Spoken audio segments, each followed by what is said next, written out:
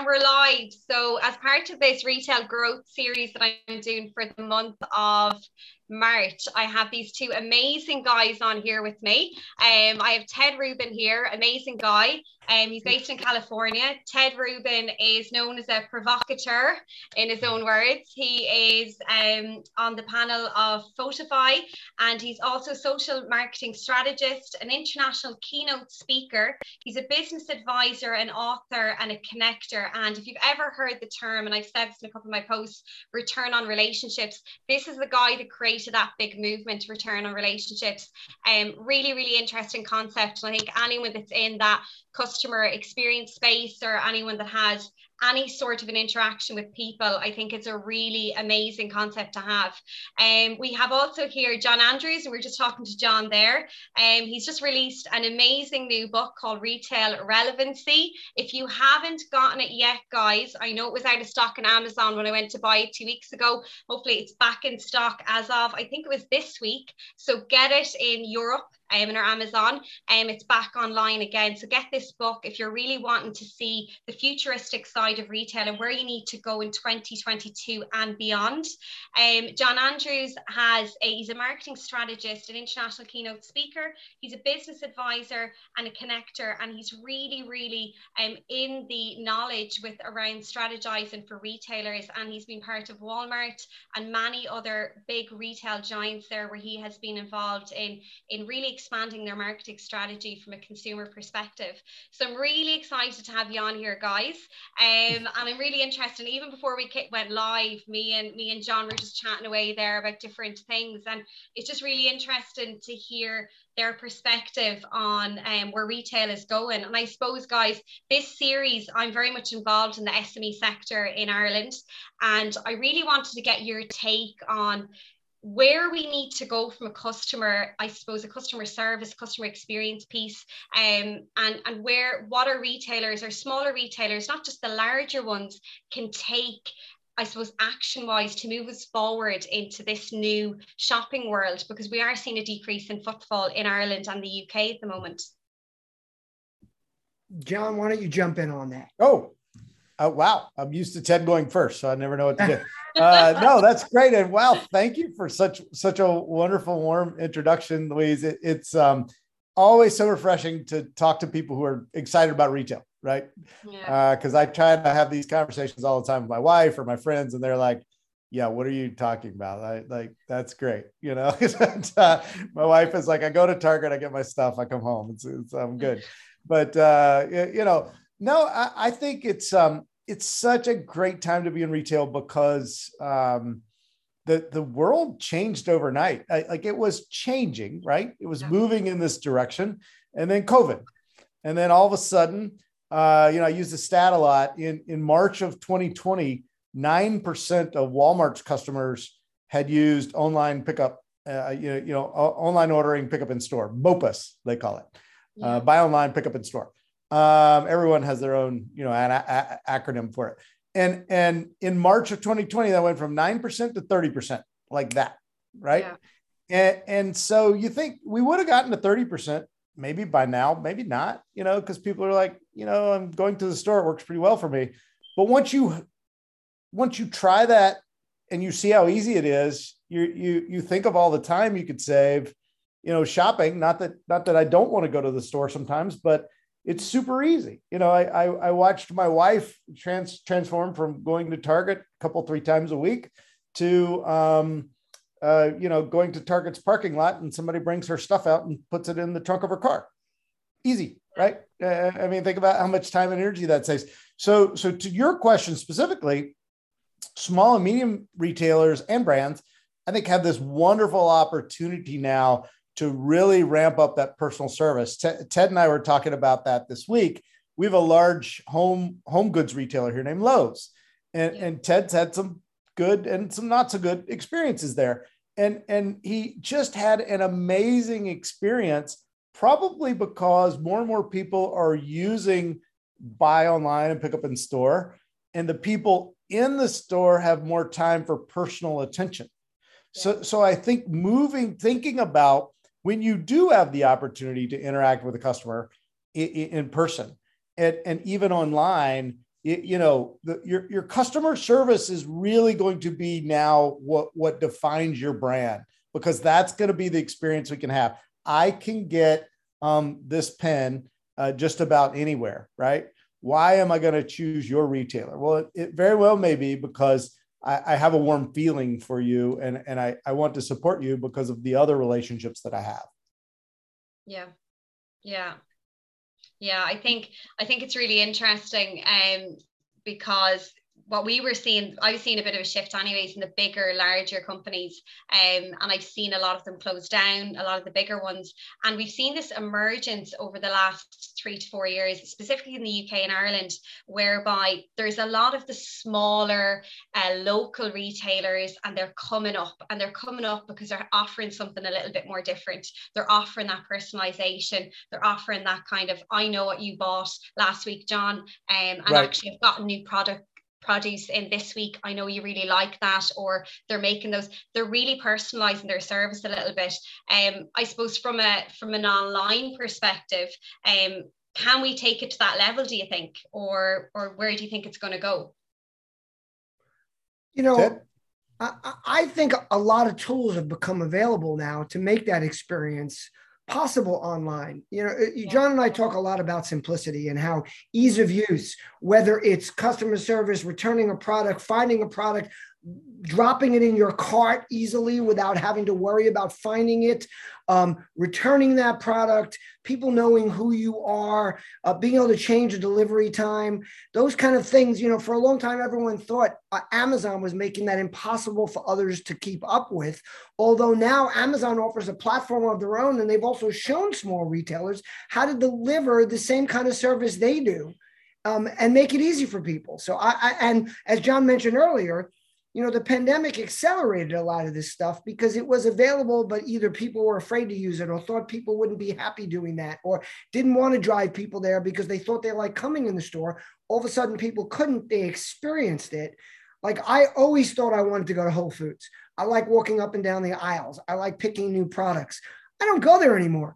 I started buying online because of necessity. And now I see that I actually have as good an experience with discovery as I did when I walked down the aisles, because the app is showing me products. Like, everything I pick, they go, oh, well, there's these other things like it, and would you like this alternative?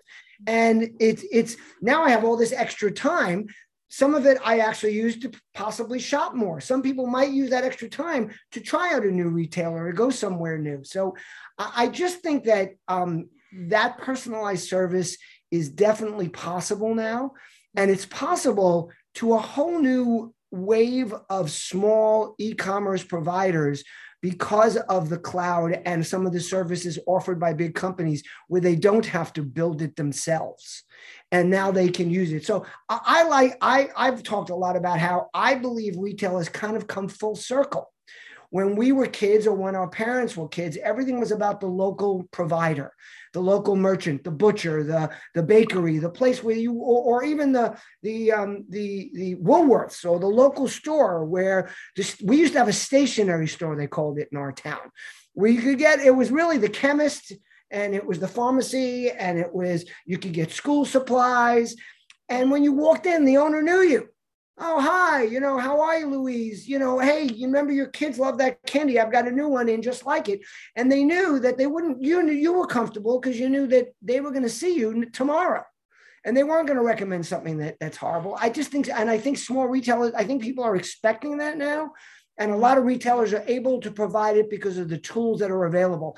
And like, I know you and John were talking about smart commerce earlier, and this is like the next stage in that, where while you're absorbing content and you're learning about a product, because most of us don't just see an ad and buy off an ad. What do? We go to Google or we go to Amazon and we search it and we get information, we get content. Then we read the reviews or we read articles people have written. So we go, oh, wow, I think that'll work for us. For something as simple as, I just bought some new masks, but I read about it, what people liked, what they didn't like, and the ability to then go from that content and just click on a button that then offers you retailers that you might be comfortable with.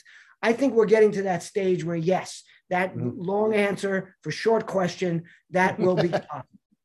Yeah, no, it does. It answers it, because I think before COVID, where retail was going, and you could see it in a lot of the, the associations that were there supporting the retailers, was, this whole retailtainment thing, and this whole experiential retail, and, there was a lot of retailers, like the big ones in Europe being like Primark and Pennies, where they were having nail salons in the retail outlet, where you done your shopping and the women were getting their nails done or their blow dry done in their hair. Meanwhile, the men were off looking in the, the tech section or whatever that might be. So you seen they were trying to have that dwell time longer in the store. So I suppose they were looking at different strategies from that perspective. So that question was around, how do we put those kinds of strategies and the dwell time, the personalization piece in a tech thing where people really aren't maybe seeing that translate over. So no, that does answer my question, I suppose. And this might be one for you guys as well, where we talk a lot about brands, and what we were seeing the huge shift in the last, say, 2 years was it's not about actually the product anymore. If you're selling, for example, a cosmetics brand, and that cosmetics brand is selling candles and selling maybe bath oils and body creams, they're moving into the well-being space, as we like to call it. So we're having me time, we're having the spa at home. They're in those stores now, they're doing yoga classes as part of their package, they're doing memberships. We're seeing retailers evolve, not just as a product-based business, we're seeing them evolve and also offer yoga classes to bring customers into their stores outside of trade, to run events, to really bring a community around their brand. So you're doing how-to videos. And I'm a big believer in those sorts of things, because we're creating a following almost, instead of just a customer coming in and getting the product and walking out the door. We want them talking about us when they leave. We want them, creating that community feel around it. What's your opinions on that, or what do you see over there in the States? I suppose, is retailers doing that? Is that something that's happening, or something that's not happening, or is it a trend that's being picked up? I'm going to make one statement, and then I'm going to pass this off to John, because I think that he can really get into this a little bit more detail about retailers. But one of the things I talk about, and John and I talk about a lot, is that how important community is. I say that a network gives you reach, but a community gives you power. Networks connect, communities care. And I believe the point you're referring to is it brings people into a community where they care about that thing. And I know John's had experiences. I know John is a, what's the bike? Oh my God, my head. I'm Peloton. The Peloton has created a community, and we know they're going through some struggles now, but I think the community they created is going to help them get through that. But John, why don't you jump in with something about this? Because I think that I've got a funny example, because we were having this conversation the other day. So communities also exist across your life stages too, right? So you have communities and things that are going on in your life, because we were talking about incontinence products, right? And the share. I'm not too sure where this is going. But the shared experience, because you think about it, if you're at the point of your life, or there's something where you need incontinence products, you have a shared experience with other people who have this, and guess what? It's just life. Like, sometimes you need incontinence products. I mean, that's what it is. And I was laughing because most women who have had children are in this shared community of those experiences of having children. And we were laughing about the incontinence products, because we go to this gym, and next door, there's a couple of doors down, there's another little gym that's one of those trampoline things, that people do. You know what I'm talking about? Yeah. And all of the women, bar none, are like, nope, can't do that. Because I'm gonna like, see, it's a so I think people think about communities as these groups. But a lot of times communities are shared life experiences where I relate to, I have a 16-year-old daughter. So you got a whole bunch of things you're dealing with if you have a teenager, and things. And it's a shared community with everyone else who has a teenager, because they're like, oh yeah, they sleep all day, and they're rude, and they're on TikTok all day long, because it's how they communicate.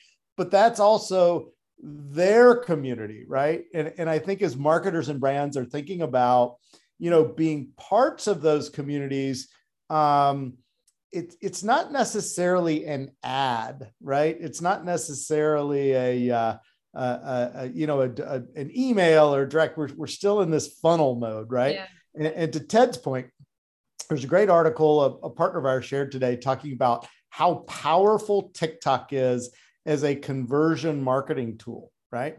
And you think about that because when you're on TikTok, I don't know if you're a big TikTok user, when you're on TikTok, you're typically focused on TikTok, right?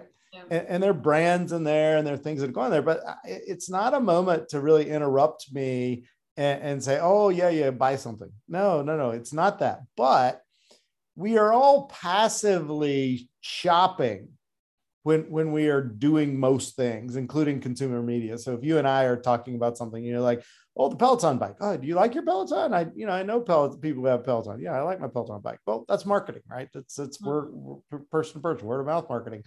TikTok is people sharing items and experiences and things like that. But I'm not buying right that moment.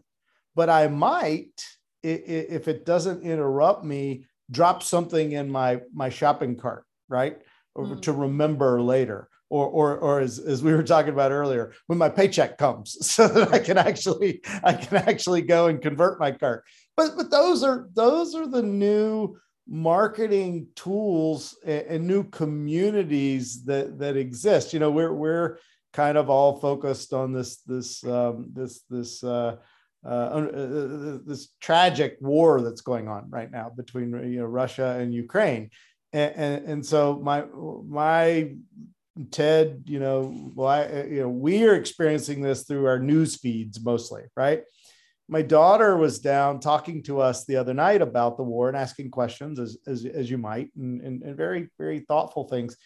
And she's actually interacting and chatting with people her age in Ukraine and in Russia.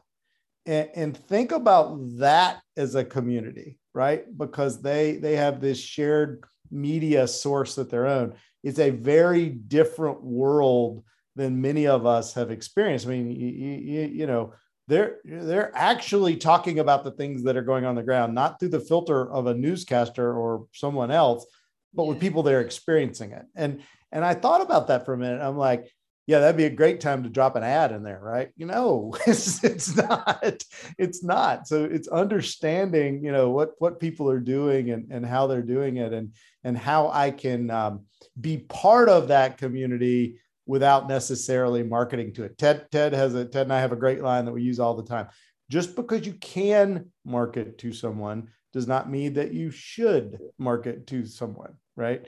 Be there when you need to be there and actually participate, not just throw ads at things.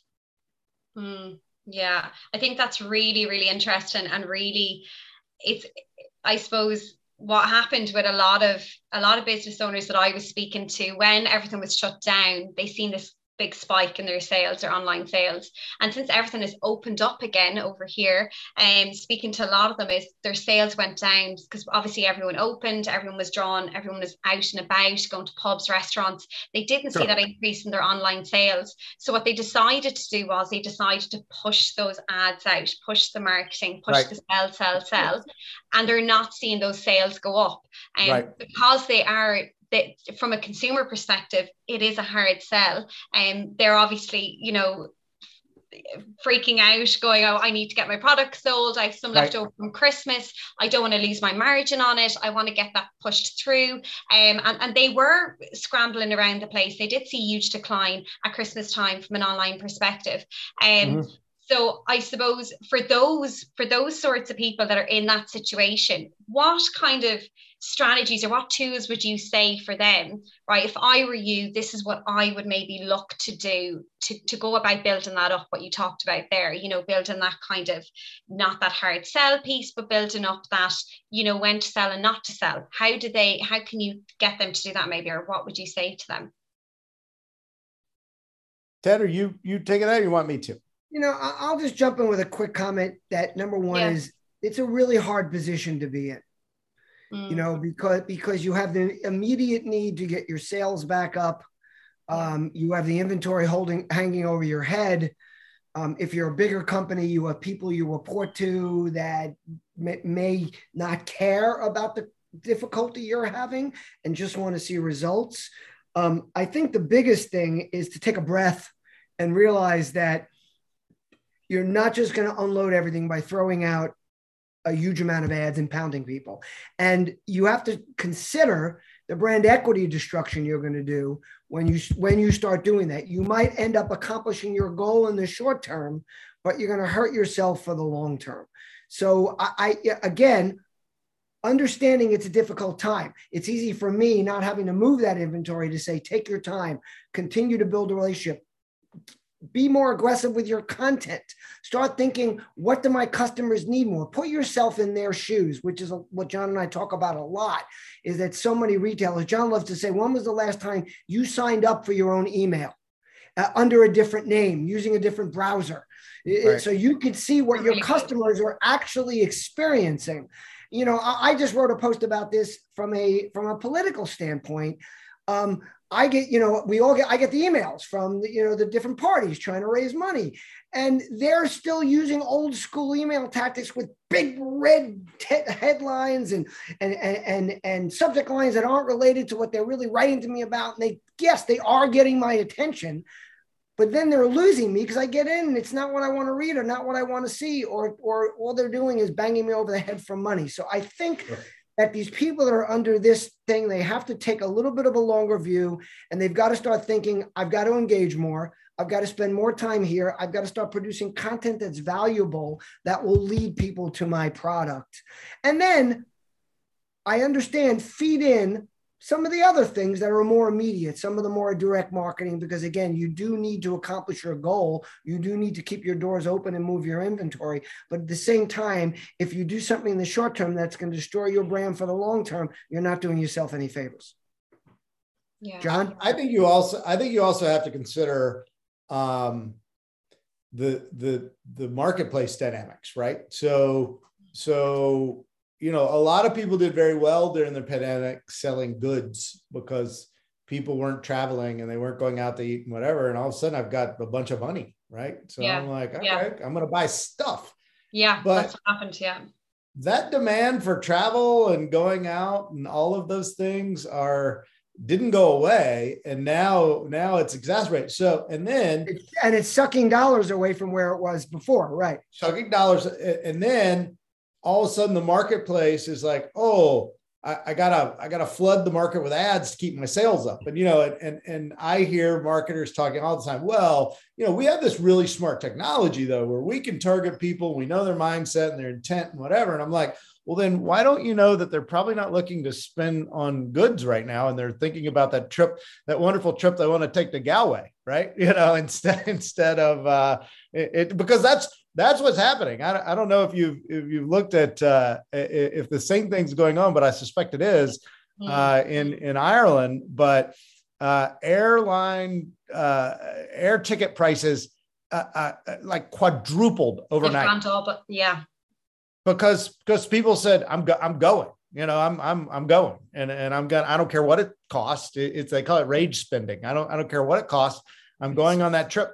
And I've been cooped up in my home. And if I have to look at my spouse or my children or my dog anymore, I'm going to go crazy, and I'm going. And so I think there's a mindset there that no amount of AI powered retargeting is going to overcome. I just don't need another thing right now, and that's okay. And to Ted's point, how do I start seeding that? Well, and I should have been doing more of that during the past 2 years, but how do I start seeding that understanding, relationship building with customers? And I do think more and more shopping, I think the net result of COVID was more and more everyday shopping is becoming automated, right? So I have things like toothpaste and deodorant and coffee. But my wife just told me, she says, "Oh, our coffee order will be here tomorrow." It's on replenishment, right? You're not going to make me buy any more by advertising to me, because I'm already getting coffee. Now, as I get that coffee, we use Nespresso, right? So as we get an espresso order, and we, the pods and whatever, and they send me samples of new products every time, but I keep thinking, well, okay, great, you sent me the sample of a new product, but now I got to go in and I change my online order. Like, automate that, make that easy. Hey, would you like a sleeve of this new one next time if you liked it, or maybe I hated it, so I don't want that. Get some feedback. I don't know, but I would be thinking about spending some of my marketing dollars there on taking friction out of the purchasing process. How do I just make it right? And that's another way. How do you stand out?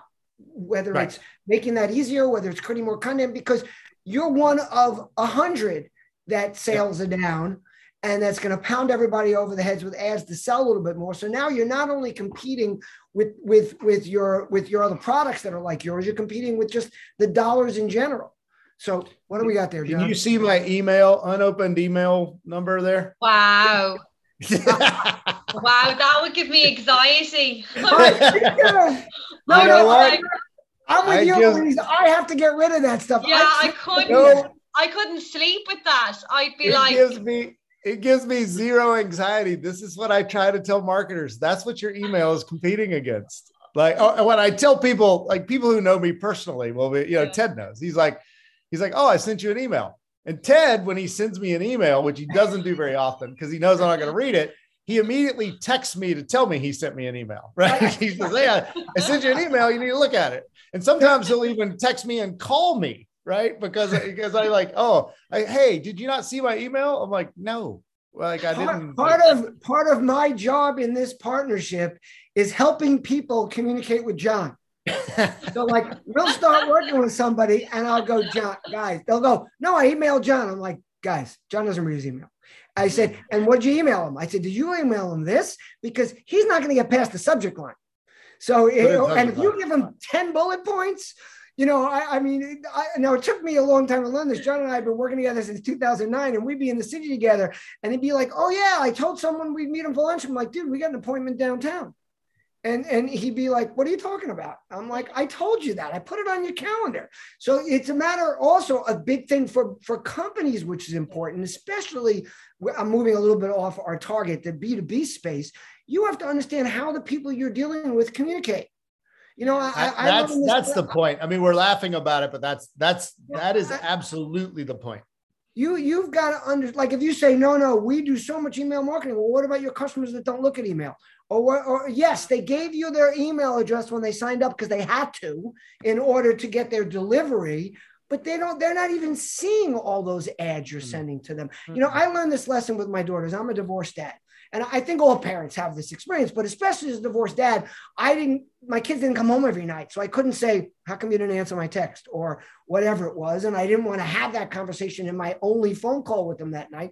But how many of us call our kids and we go to voicemail and then we get a text 2 seconds later that says, what?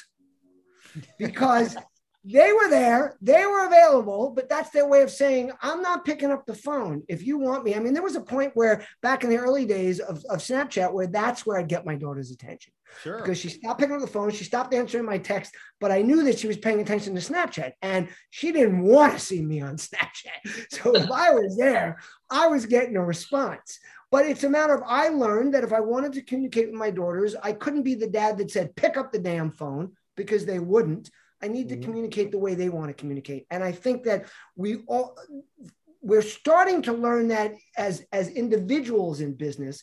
Brands have had real trouble learning that with their customers, that determine what's the best way to communicate with them, segment them in those things instead of emailing everybody. And I think they don't want to hear it too, because you still see, you'll still see the defense of email. Oh, email's still the most productive form of whatever. And I'm like, no.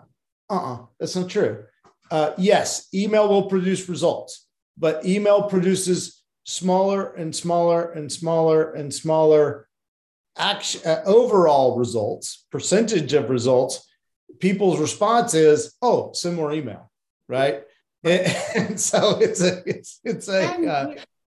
there's a lack of listening. I like, for instance, me, if you want me, and see what I do is I always tell people the best way to communicate with me, because I get messages on Instagram, I get LinkedIn messages. And by the way, that's fine if you don't know how else to get me. But what I usually do right away is say, listen, you need to text me or you need to email me if you want me to follow up, especially if this is somebody I don't know. And I can't tell you how many people I make it incredibly clear for them. If you want me to follow up, I'll even say, this is great, I'm interested, please email me. Here's my email address.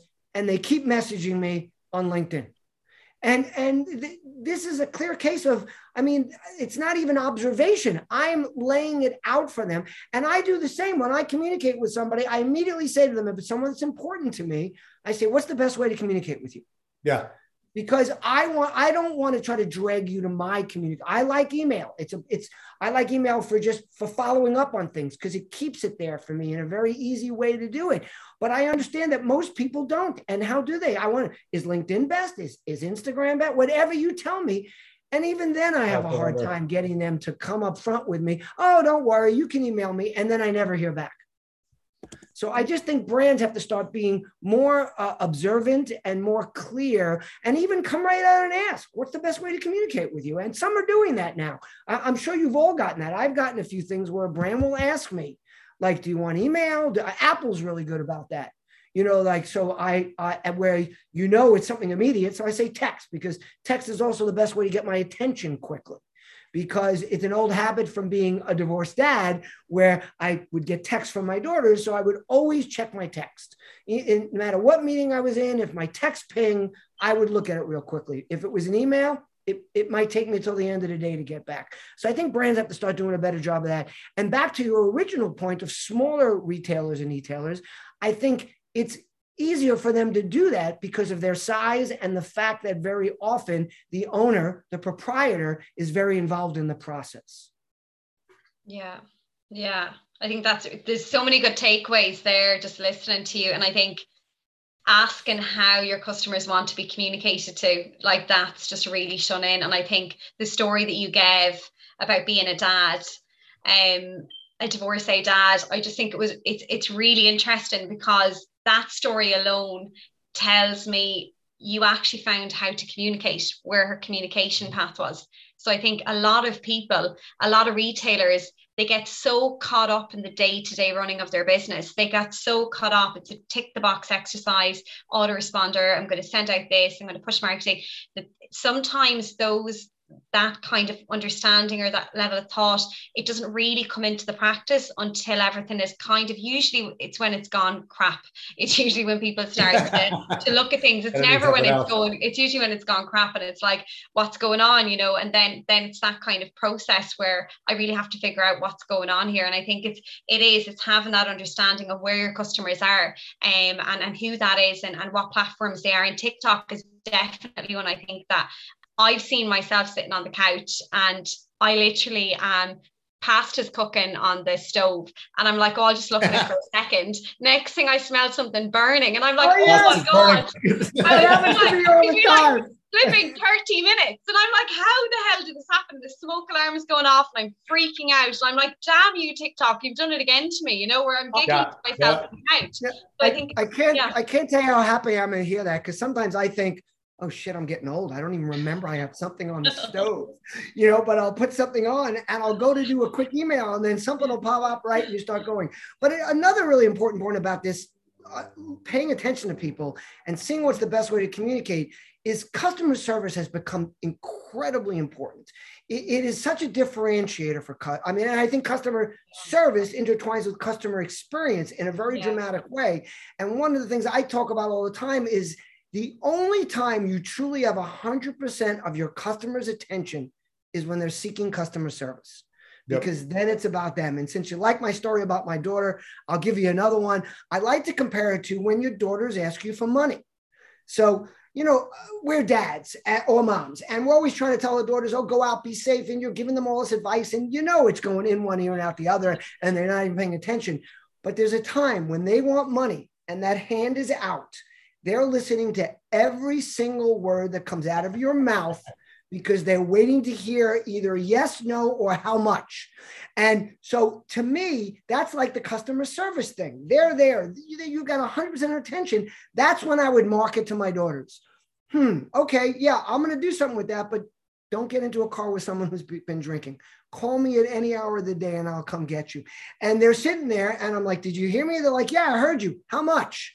And so that's the customer service. Because the minute you put that money in their hand, they're gone. Well, and I think too, and that leads into that, you've really got to think about passive shopping. Like people are always shopping because I'm making decisions. I'm learning about new products. I'm discovering things and whatever. We used to call it a funnel, but there's no funnel anymore because, marketers where the funnel was, I saw the TV ad and then I saw the circular and then I went into the store and I saw the display and whatever.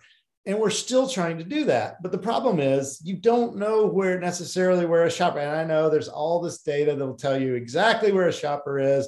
And I'm tracking Louise on her phone, and I know she's sitting on a park bench near the grocer. And so I'm going to tell her that ground beef is on sale for $1.99 or for $1.99 or whatever. And I'm like, no, that one is creepy. And two, no, like, no, Louise is smart. She can figure out, what places have the best prices, and there's information for that. She can find that when she wants to. And she can check out a product that she saw in a sponsored post on TikTok when she wants to, right? Make it easy for her to do that. But once you try to take her out of that TikTok behavior, you're not respecting what she's doing. And I think that's a real challenge now because as you say, the marketer is sitting there with a spreadsheet going, well, I've got to send 1 million emails today. And I've got to I've got to make sure I've got my Facebook ads targeted for everybody and whatever and clicking, but they're seeing, and I see this, so I know this is happening. They're seeing lower and lower and lower and lower returns from that activity. Right. It's just because it's not how we do it anymore. And I don't care how good the technology is. Yeah. Everyone is experiencing the same thing right now. 100%. If you saw me looking down, I just tweeted about passive shopping because it's the new opportunity in retail. And I like John's talked about it a few times on the last couple of calls we've been on. And I love this. I love this. If there's any takeaway from this, passive shopping. A lot of it has come to our attention because, John's working with this company called Smarter Commerce and Smart Commerce, right? Here's the slide. It's really good. So in the time when we're awake, the average person spends, I'm going to get it right, 17 minutes a day shopping. So that's all the time. That's including when you're at a store, whatever. The rest of the time, you're passively shopping. You are, because you're making decisions, you're making judgments, you're having customer service experiences, you're doing all these things. And I think what's exciting about that is brands that are doing a good job of understanding that and connecting with that and making it easy for you to shop when you want to, where you want to, when you want to, are going to win. People who are still trying to do this hammer you over the head with an email are not. I mean, it's that simple. Respect a passive shopper. And here's the thing. People are going to fight you on this because they're going to do the immediate result. They're going to take 2 days. I got more sales because I pounded people over the head. 100%. Yeah. They're going to win if it's a short-term contest. But the more you step out, and it doesn't, when I say long-term, I'm not talking it has to be a year or two. I'm talking it can be just a week. It can be 2 weeks. It can be a month. But you've got to start considering the fact that, yes, you can pound people over the head for sales. You can retarget people all day long, but you're hurting your brand equity. You're beating them over the head, and you're going to push them away in the long run. Yeah. And you'll see this pattern in retargeting, especially, right? Every retargeting campaign has to be recalibrated in 3 or 4 days time at most, because it's like a vein of gold. you're like, oh, I found the perfect customer and the perfect person and whatever. And you set it and you run and you amp your budget. And then all of a sudden it stops producing. And it stops producing because you hit all the people that want that thing in that thing. And the algorithms of the platforms, I think, are kind of designed to stop delivering. So you go and reset and have to spend more money. So there's a friction there. Yeah, there's a pain point.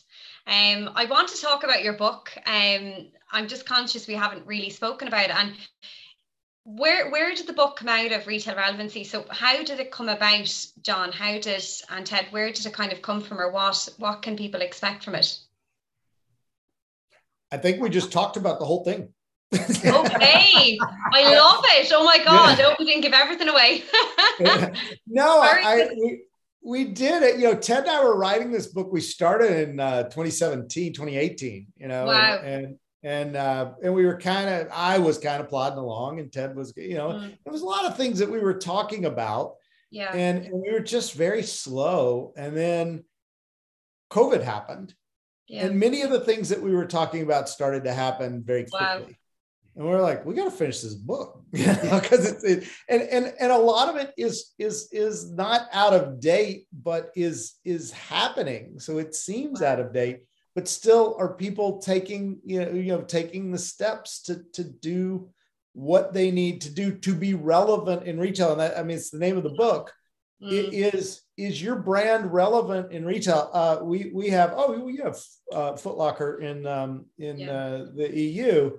Foot Locker stock this week is taking a beating, and it's taken a beating because Nike has said, yeah, we're not going to really sell many of our products through Foot Locker anymore. And I think eventually Nike will not sell its products through Foot Locker, which was a major percentage of Foot Locker sales. And I think what the market is saying is Foot Locker relevant without Nike? Because I think what Nike is saying is Nike just passed the point where it is over 50% direct to consumer now, right? So you think about that. Half of Nike's sales is you at Nike.com, or you in one of Nike's, or you. I buy Nikes from Instagram, which is weird, but they know exactly what I like. They know my purchase cadence. They know the style that I like, and every time they put out a new colorway in it, guess who gets a new Instagram ad? And I can buy it within the Instagram ad from Nike. So they get to keep all the margin, and they can plow that into learning more about me and whatever. That's kind of, it's interesting because there's always this yin and yang of retail power versus brand power, right? And I like not a lot of brands can do what Nike does today. Maybe in the future, who knows? But I think it's an interesting new way to think about. I just want Nikes, right? Foot Locker, any sports stockist is not going to really add value to me for Nike, except maybe, to your point, a local running store that might be able to diagnose a problem that I have and then recommend a specific shoe. That would be very helpful, right? And that's very helpful for that local retailer, that local, person who has specific knowledge. It's going to be a challenge, I think, for big retailers, and that's a lot of what the book is about. How is your brand? How is your retail establishment relevant in a consumer's mind where they're not coming in your store anymore? And you started off talking about football is falling because I can easily get Nikes without going to a store. Right. And return them if I don't like them. And that's going to happen with other products. As companies, they're also doing that in necessity. They need to get closer to their customer. Yeah. I think it's really interesting, actually, the whole concept of it is making it easier, I suppose, for a lot of those brands that are, and there is a lot of those brands out there that aren't doing a lot of what you discussed today. There really is. There's some that are doing it really well, some that are doing it so well, and some that really, they're only really starting to get their teeth into it in the last couple of months, and they're really battling with trying to get their head around that, I suppose, from a technology perspective. But also, I suppose, a lot of the bricks and mortar retailers, they are of that mindset that, do we need it, or can we rely on people to come into the store? And I've done a lot of work with different retailers around omni-channel, and I know you've spoken about it before, Ted and John, from an omni-channel perspective, can we get the balance right where we're getting consumers into the store, but we're also getting it from an online perspective? What's your take on that, I suppose? Well, I've started using the term omnipresent versus omni-channel. I mean, because you really have to think of it as being present, being available. Yeah. It's something they can find versus just having this channel kind of thinking. Yeah. Yeah. And I was just talking to someone last week at a large retailer here in the States, and they said, yeah, we would rather have people in a store. And then he said, which I like, which was because that's what we want, but it isn't what the shopper want. And I'll be honest with you, I almost fell on the floor because I was like, wow, okay. So a little self-realization is probably good. It's like the shopper doesn't want to come to our store. Shoppers are not going to come to our store more than they are coming now. Yeah. But to your point, there are times, and Ted has had this experience with Lowe's, and we talk about other things. There are times when I do want to go to the store because I want to compare things, or I want to experience new things, or I need to talk to somebody who can help me, with that purchase. But you think about, I have a good friend who just bought a new home. And so, he's nesting and doing all the things, right? And so he's replacing his toilets leak. So he's replacing, the innards of the toilet, right? And he's like, I had to go to Lowe's 3 times today, and he said, because I kept getting the wrong part, And I'm like, okay.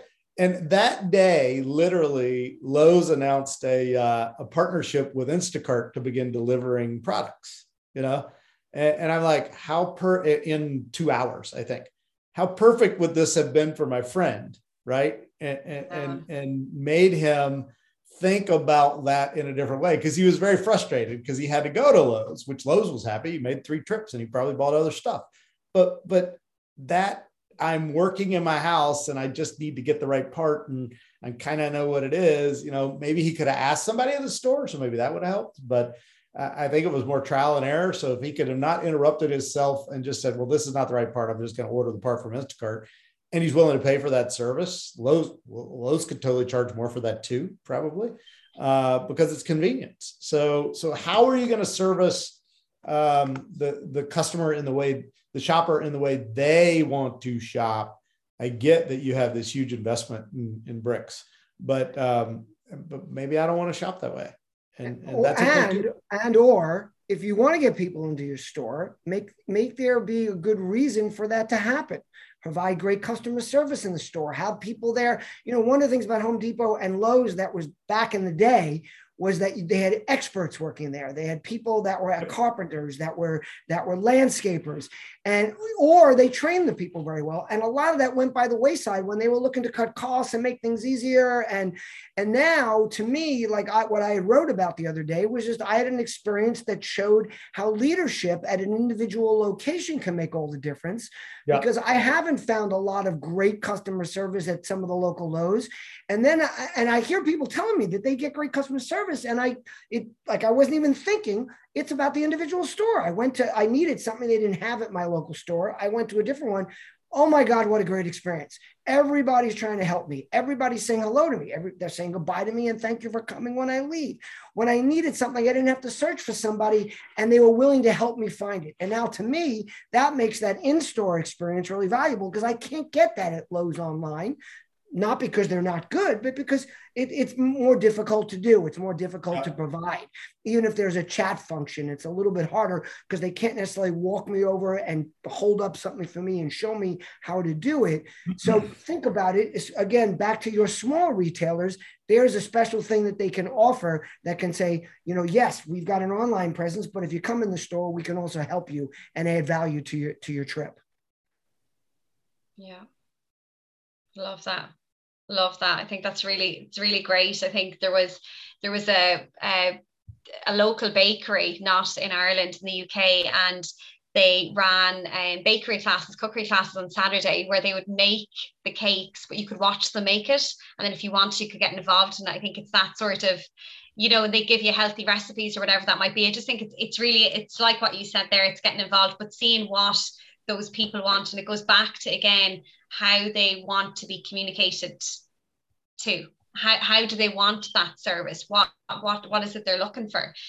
So I just think there's been loads of nuggets, guys. I wish I didn't want to write down while you were talking, but I'm a writer, so I write down little notes. I'll be writing down little bullets. Like, I love hearing people's perspectives on things, because even though you're across the water, you're in the States, we've a very different mindset over here. From a retail perspective, we really do, in a European perspective, to what you have. And you're in a totally different place to where we are at the moment. We are very much catching up. We're not where you would be from a retail perspective, definitely not. And that's not even small retailers. I've been with big multinationals, huge ones that have 600 and 700 stores in Europe, and they still wouldn't be where you're at, where you're talking about all of these things. They're still very much behind on that whole part of, you know, listening to the customers and seeing what they're looking for. I think there is an old mindset still there, and that needs to evolve, and that hasn't evolved yet. And I think you're very futuristic in your strategies and where you're going. And it's really interesting. And it is, I think there was a study out there recently. It's human. It's that human behavior, that human interaction is like 70% of what people are looking for. You know, it's that knowing how to communicate those certain key areas that will really bring people to the next level. So it's been really interesting. I've loved talking to two of you. Thank you. Absolutely loved it. And I love talking retail. I could literally sit on here for 4 hours telling all these stories, but I'm sure people don't want to hear that. They want to hear you two guys and talking about all your amazing words of wisdom. And yeah, thank you so much for the nuggets, guys. And I'll definitely be posting on a couple of bits that you shared with me today, and they love it. So thank you so much for your time, and I really appreciate it. Of course. Thank you for having us. I love being here. I love doing things like this with John. When you're posting, make sure you send us stuff, send us links. We'll share it. You know, again, and reach out anytime. And I hope you two guys are going to follow up about your previous conversation. We will. Thank you so much, guys. Thanks a million for all your time. Thanks so much. Take care. Of course. Okay. Thanks a million.